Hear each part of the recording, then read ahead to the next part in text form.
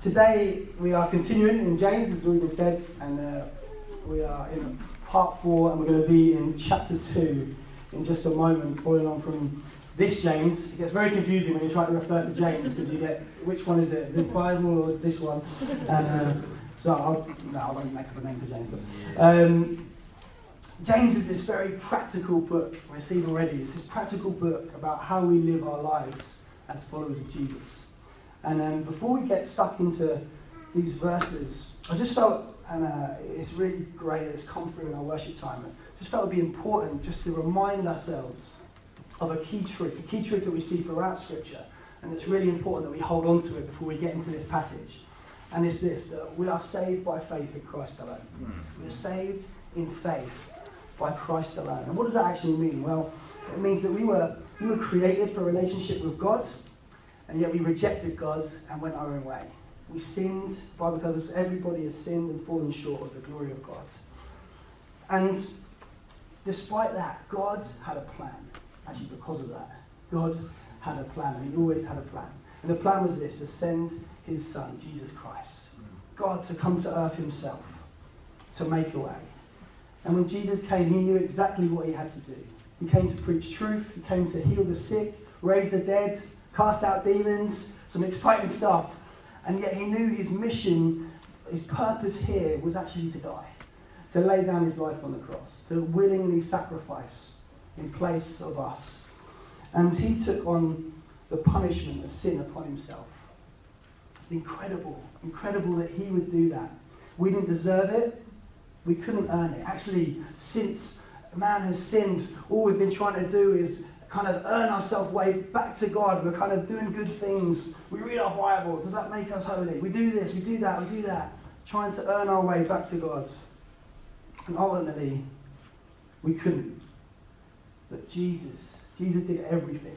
Jesus did everything that we couldn't do.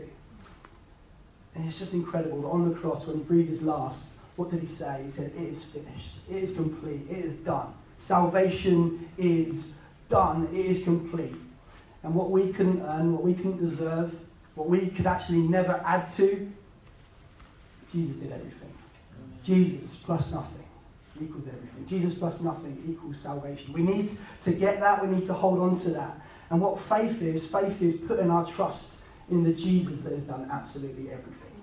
Okay? And so we start there. We don't move on from there. It's all a work of Jesus. And we cannot come to God in any other way than through faith in him. And James knows this truth.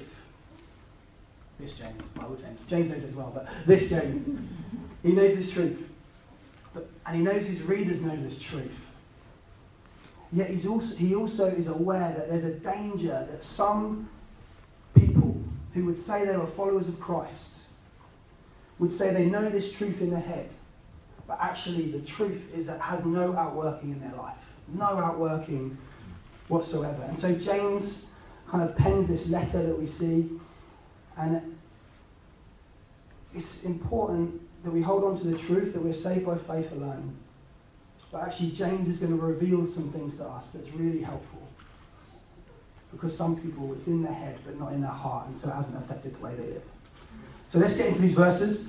We're starting in James chapter 2, verses 14 to 26. And there it is. What good is it, my brothers, if someone says he has faith but does not have works? Can that faith save him? If a brother or sister is poorly clothed and lacking in daily food, and one of you says to them, go in peace, be warmed and filled, without giving them the things they needed for their body, what good is that?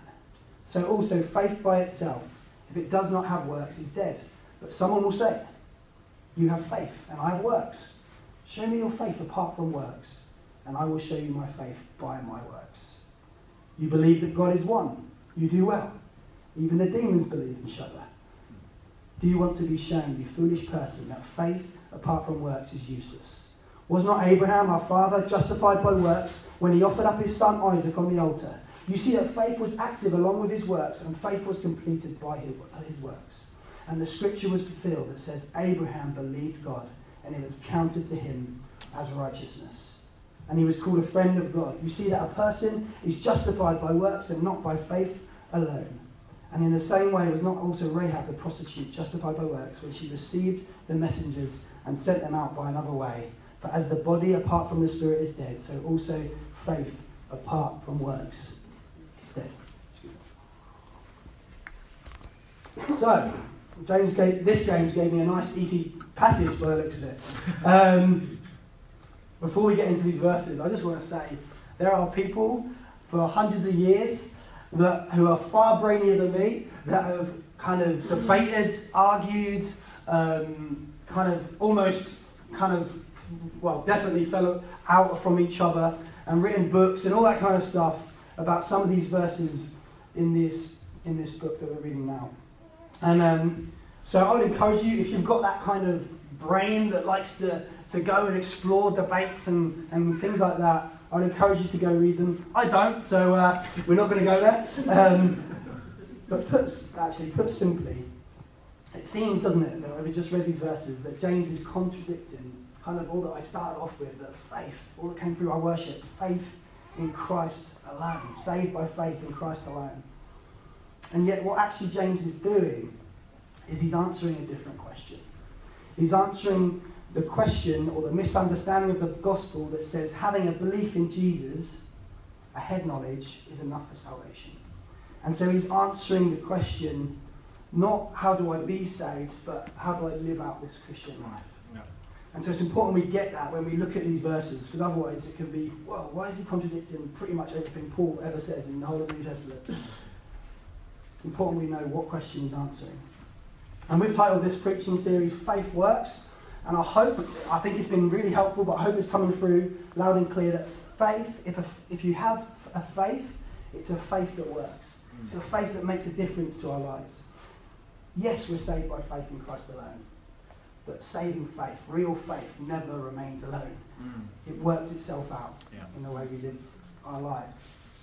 Our works, our good deeds, our actions are actually evidence of the real faith that is in our real faith that's in Christ. Works are evidence of real faith in Christ. How do we know if a tree is good? It produces good fruit. Evidence. Works are evidence of real faith in Christ. And so James actually, through this passage, a bit like last week as well, is warning us. He's giving us some warnings. He's giving us some helpful reminders that we're not to be those who talk the talk but walk the walk. A lot of this is kind of a bit like, whoa, James. And we're going to go through these verses and hopefully they'll be helpful. We heard last week that a warning is not just a warning to say no, but it's an invitation to say yes. It's a warning. So if we warn our children, it's like, don't run in the streets. Why do we do that? It's because we're wanting them not to die, but we're also inviting them to enjoy life and be safe. James is doing that here. He's saying, he's warning us against dead faith. Faith that is dead. Faith without works is dead. But he's inviting us into have faith that is alive. So, let's do this. James's first warning is this. Faith without works gives lip service. Real faith is a lifestyle. What good is it, my brothers, if someone says he has faith, but does not have works? He's like saying, what good is it if you say you're a Christian, you say it with your mouth, but actually the actions don't follow? We know talk is worthless if it's not backed up with action, don't we? My wife would agree with this. If I say, I'll put the bins out, and then I don't actually get up, put the bins out and take them outside, talk without no action, and that's tonight, so I just reminded myself, so that's good. Bank holiday. Oh yeah, bank holiday! Yes! I hate putting the bins out. Anyway, it's a different sermon probably. Outside my wife. Is there any Man United fans in the room? No one's admitting to it because it's not the glory days anymore. But back when it was the glory days, back when I was younger, everybody was a Man United fan. Everybody. And I remember having a conversation once with someone, and he said he was a Man United fan. I said, okay, another one yet. They've never heard of what it is to support a local team. But anyway. I asked them, Good result of the weekend? He was like, I don't know, actually, I haven't seen it. I was like, oh, okay. I just didn't catch it this week. So I said, oh, who do you think's playing well this season? Who's your favourite player? They're like, I don't know any of the players. It's like, you don't know any of the players? Come on, how do you not know any of the players? From any of them? They're like, I don't actually know.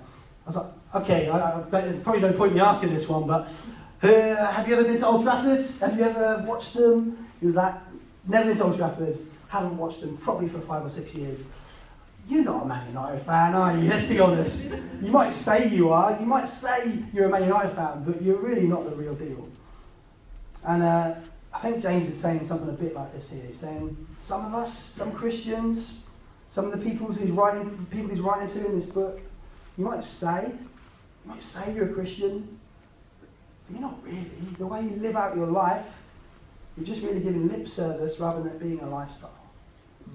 Isaiah 29:13 says, these people come near to me with their mouth and honour me with their lip service, but their hearts are far from me. Their worship of me is based on merely human rules they have been taught. It's challenging stuff, but the question is, are we sometimes, or are we in danger of giving lip service? Are we just following rules that we've been taught as a kid? Are we singing on a Sunday, I love you, Lord, I worship you, but actually there's no overflow of that worship throughout Monday to Saturday? Just because you're singing like you're saved, it doesn't necessarily mean you are, if there's no evidence of it throughout the week. It's all about our trust in Jesus, but a true faith, a true trust in Jesus will work itself out in our lifestyle. Yes. And we see this, don't we, with the first disciples, when Jesus called, you see read in the Gospels, Jesus called the first disciples. He said, follow me and I will make you fishers of men. They didn't say, yes, Jesus, we love you, and just stay where they were. No, they got up, they followed him, they went with him. They didn't then return into their kind of independent lifestyle after a few hours with Jesus. No, they lived out, obeying him, honouring him. Yeah, they got it wrong, we know that. So Peter even denied him. Nobody even knew him. But there was this kind of an overflow into their lifestyle that was honouring and obeying Jesus with their lives. Yes. Their faith in Jesus began a process of transforming their life each day. That's the first warning. Second one is this: faith without works does nothing. Real faith acts. Let's just look at verse 15 to 16. It says this: if a brother or sister is poorly clothed and lacking in daily food, and one of you says to them, go in peace, be warmed and filled, without giving them the things needed for the body, what good is that? This is really, I find this one really challenging. It's like, there's people amongst you, and to be honest with you, throughout, I'm sure most churches, if not all churches today, there's going to be people amongst us that can't afford the food on the table, or they can only just about, or they can't afford to really buy the latest clothing, or things like that. And I think the more that we reach Welling, the more we reach into north of the borough, we're going to see more people coming in like this. But he's so straight to the point here. James is like, what good? What good are your beliefs? What good are your words? Says, what do you say? Be warmed and filled. Go in peace. What good are your words? What good are your prayers? What good are your beliefs if it doesn't actually make you look after and provide for your own family, for your own brothers and sisters? What good is that, he says? If I said, so I love my kids, but actually I never cared for them, or I never showed that love by providing for them, you would really quickly begin to doubt whether I really loved them or not. And rightly so. 1 John 3:17 to 18 says, but if anyone has the world's goods and sees his brother in need, yet closes his heart against him, how does God's love abide in him? Little children, let us not love in word or talk, but in deed and in truth. Real faith doesn't just talk about loving people, it actually acts upon that love. Real faith expresses itself through love, through acts of love, by providing for people's needs in our community. James isn't actually talking about people, out there in Welling and beyond. It's actually talking about people amongst us, your own brothers and sisters, your own community. I love reading through Acts. I'm sure many of you do. And I love it when you get to Acts 2 to 47. And there's this picture of what a community of believers can be like. I'm sure there was some issues and there were things that weren't perfect like any other community. But what I love about it is you see people who are devoted to prayer, they're devoted to one another, they're devoted to the teaching of the word, they're devoted to praying and laying hands on the sick. They're devoted to meeting each other's houses and eating together and building relationships together. But it also says that to any who has needs, they provided. Who any had needs, they provided for that need. They gave to any who had need. And I love that. That's the kind of community I would love us to have here in Welling. I'd love us to have a community that provides to one another, that doesn't just turn up on a Sunday and worship and pray together, but that there's an overflow into the way we live our lives from the Monday to Saturday. That we want to meet each other's needs, that we want to be generous towards one another. It's so worth noting what happened in Acts when the community of believers lived a life of faith in action. What happened? Every day they had people who were added to them. Yes. Wow. What a place to be in. That must have been an exciting place. We long, we pray, we dream, and we expect that to happen amongst us. Yes. We must, because it's in the Bible, so it must happen amongst us. Yes. Let's be this kind of community. Practically, what might that look like? It might we've got Ashburnham coming up in August. How good was it if someone who can't go is able to go because a few of us wrap around them and say, we'll give you the finance to make that happen? How good would that be? What about, the mums community? They're meeting in the coffee shop. And actually that person, they need that money for the food shop. It's just they need to save hold of that money. It's like a mum offers a week before, I'll buy you a coffee, that's fine. It could be a simple little act like that. There's so many ways that we can serve to meet each other's needs. Just quickly, you might say, Joe, I don't really know the needs. I don't know the needs around us. Sometimes they're not as visibly obvious as the example that James gives. I'd say, how are we going to do that? It's through getting to know one another. It's through spending time that goes beyond the small talk around the coffee on a Sunday afternoon. It's getting in each other's lives. It will mean being open and honest and vulnerable with one another. But the facts are we've all fallen short of God's standard. You know, we're all on the same playing field. It's not like there's someone who's got it more all sorted than others. You might think that. It's not. We've all got needs. Yes. I loved hearing this week because this kind of stuff, just so you don't feel like I'm like having a bash at all of you, this kind of stuff is happening amongst us. It was so great even this week just hearing that one of our Welling communities, we've got, there are 7 different nations represented in that community. What a place to be, where people from different backgrounds gathering together, learning from one another, different backgrounds, different expectations, learn different ways of doing things in their life, sharing challenges, sharing encouragements. That's how we're going to begin to learn how to meet each other's needs. And a real faith will result in acts of love towards one another. Yeah. It's so important that we're not too busy. I felt really challenged this myself when I read this. We're not too busy to be worshipping on a Sunday and not actually know the needs of the person standing next to me worshiping. That's not a great place to be, is it? It doesn't mean we all know each other's business and everything all the time, but I think it's important that we're willing to go beyond the hour and a half that we have on a Sunday. I just want you to bear this in mind as well, and I think this is definitely biblical. We read it in Matthew, I think, that actually you might be the answer to the prayer that you're actually praying for somebody to meet their needs.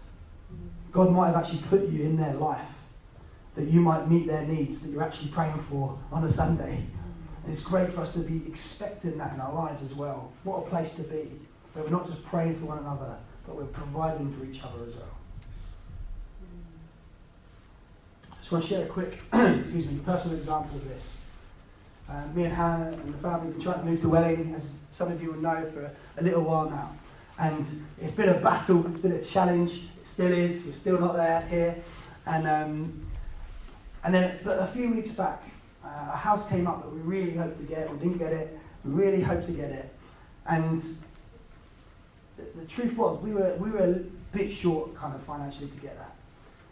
The amazing thing that happened was not only were people who were praying for us, which I really am grateful for, please keep praying for us that we'll get here, but there were people who have been financially blessed over the last couple of years. They were able to give to us financially some money.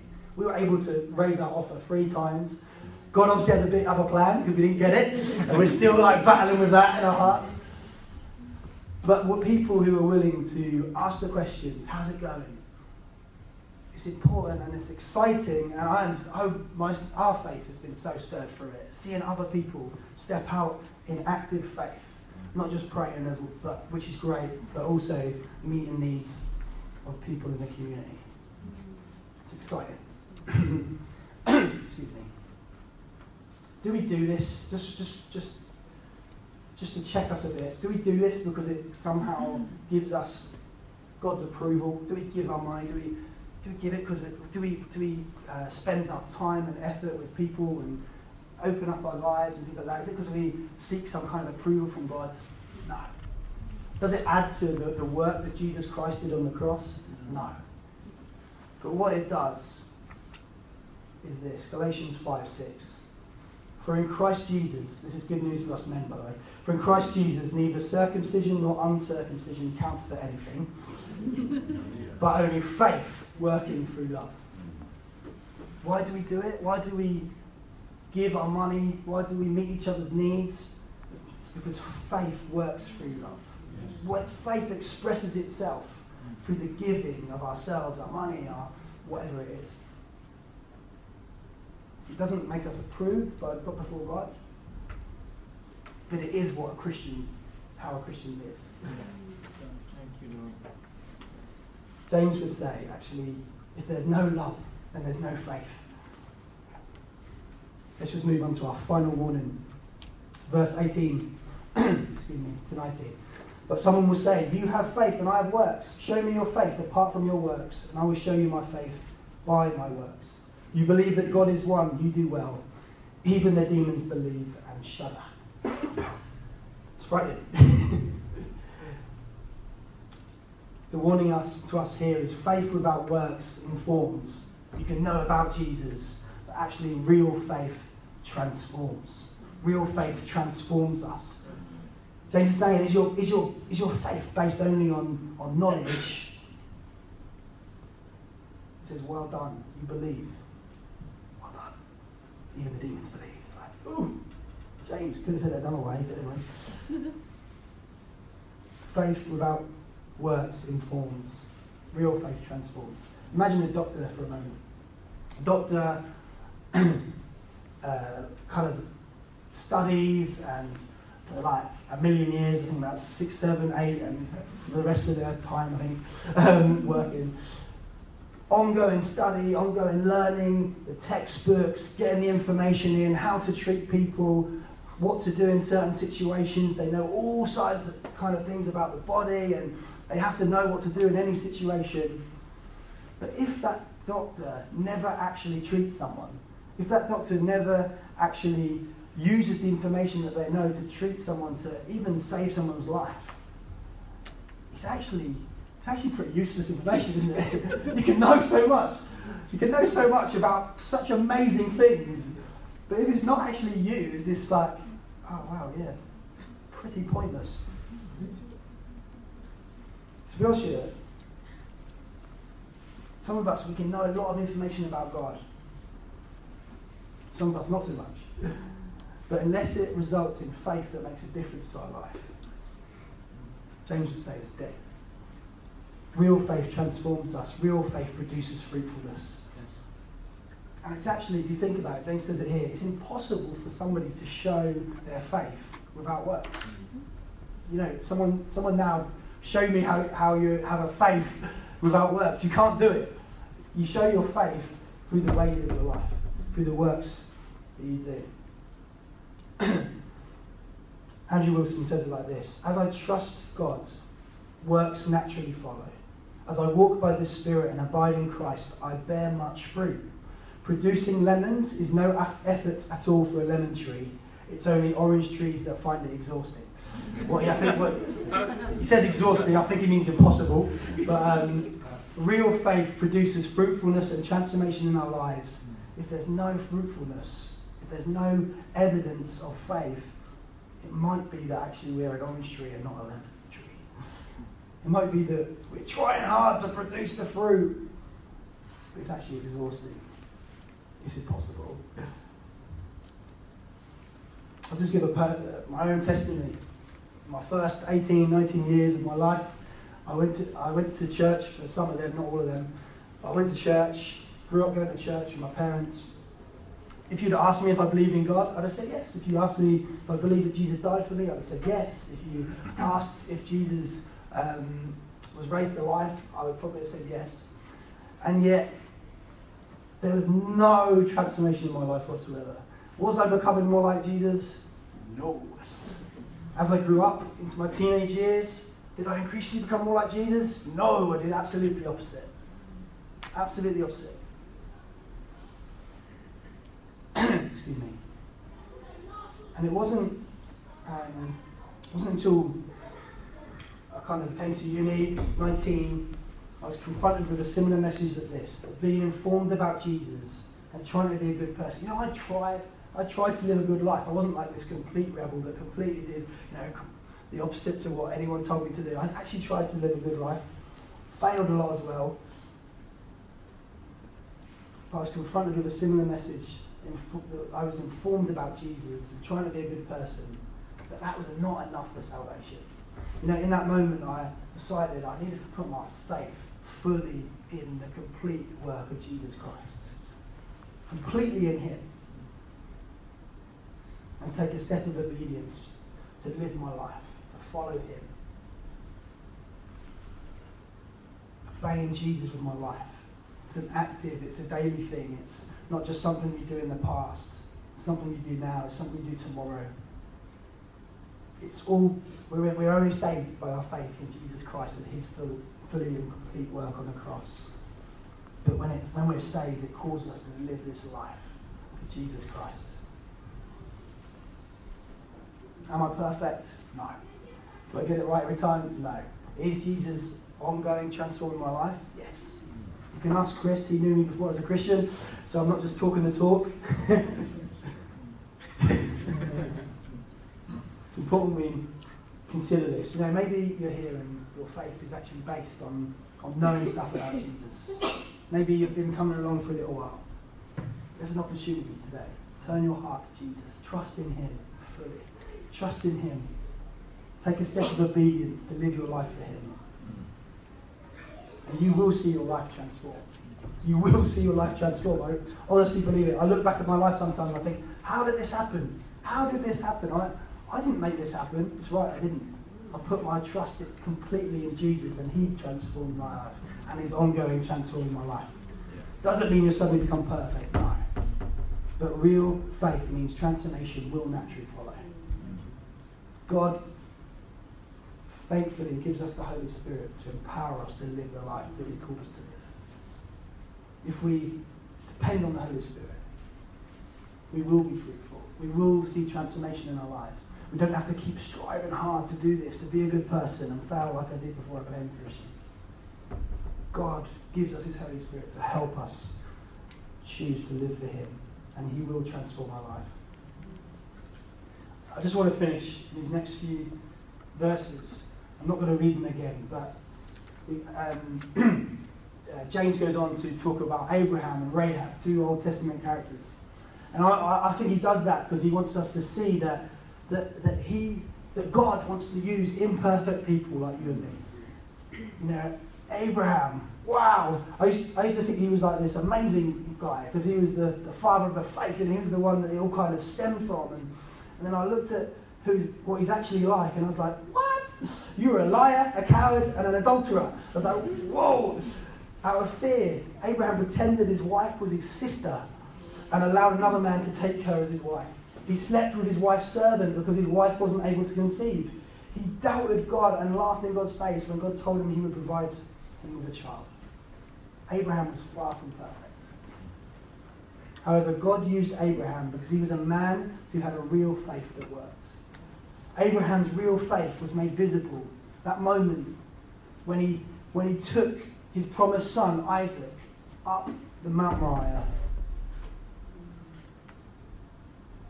to sacrifice it.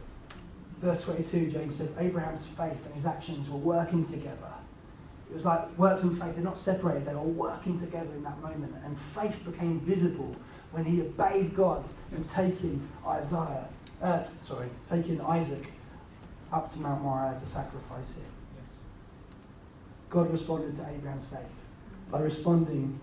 by providing a ram to die in his place and made Abraham a blessing to the nations. God has also stepped in. He's made a way.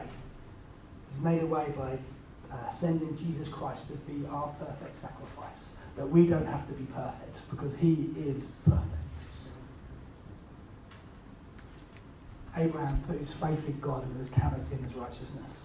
When we place our faith in Christ's full and complete work upon the cross, we too are counted as righteousness. Let's just quickly, how about Rahab? Rahab was a prostitute and a liar. But again, we see that God uses imperfect people who have real faith. God uses Rahab when her faith led her to take a risk, and to to help the lives of God's messengers, the spies. She even made it to the faith hall of fame. Hebrews 11:31 says, by faith the prostitute Rahab, because she welcomed the spies, were not killed with those who were disobedient. God responded to her faith by saving her life and saving the lives of others. Abraham wasn't perfect, Rahab wasn't perfect, but Abraham's faith was visible from his obedience to God. Where might you need to begin to obey God in your life? Where might you be holding back? Where, like Rahab, where she was willing to take risks, where are we maybe not willing to take risk or not get out of our comfort? God wants to use imperfect people like you and like me. You know, just to finish a few more minutes. The reason why so many of us, if not all of us, came to Christ in the first place was because God used an imperfect person to invite us or to tell us about Jesus. It's fairly simple, actually. My story, like I shared something earlier, but my story was actually Chris. Chris invited me to church. He lived a life living for God. Was he perfect? No! He's had 10 years of being transformed into God's likeness. You should have saw him back then. But it was fairly simple. He was himself, and he invited me along to church. And now I'm here. God wants to use us to see the lives of people in Welling, our neighbours, our workplaces, our colleagues, our families, transformed. He really does. I really believe it. I just want to finish with this word that Di brought. We sat up there last week, wasn't it? Di Hutchins brought a word a few weeks back in our prayer meeting. Said she was picturing the streets of Welling with a shallow stream of water flowing over the pavements and roads. God showed her that the water was kindness being demonstrated by his people. Demonstrated by his people. A kindness that will touch the hearts and minds and lives of our neighbours. Yes, Welling has its fair share of religious groups, yet it will be his love demonstrated through his church that will win people. What we do is seen and has an impact, not just on the recipient, but the wider community looking on. Small acts of kindness by individuals for individuals, as well as the bigger corporate things like the food bank and the night shelter and the community meal. So let's not become weary of doing good, for at the proper time we will reap a harvest if we do not give up. Amen. Real faith works. Real faith expresses itself through love. As we love one another in our community, as we love our neighbours, as we love and serve Welling, we'll see God transform many, many, many lives. Amen.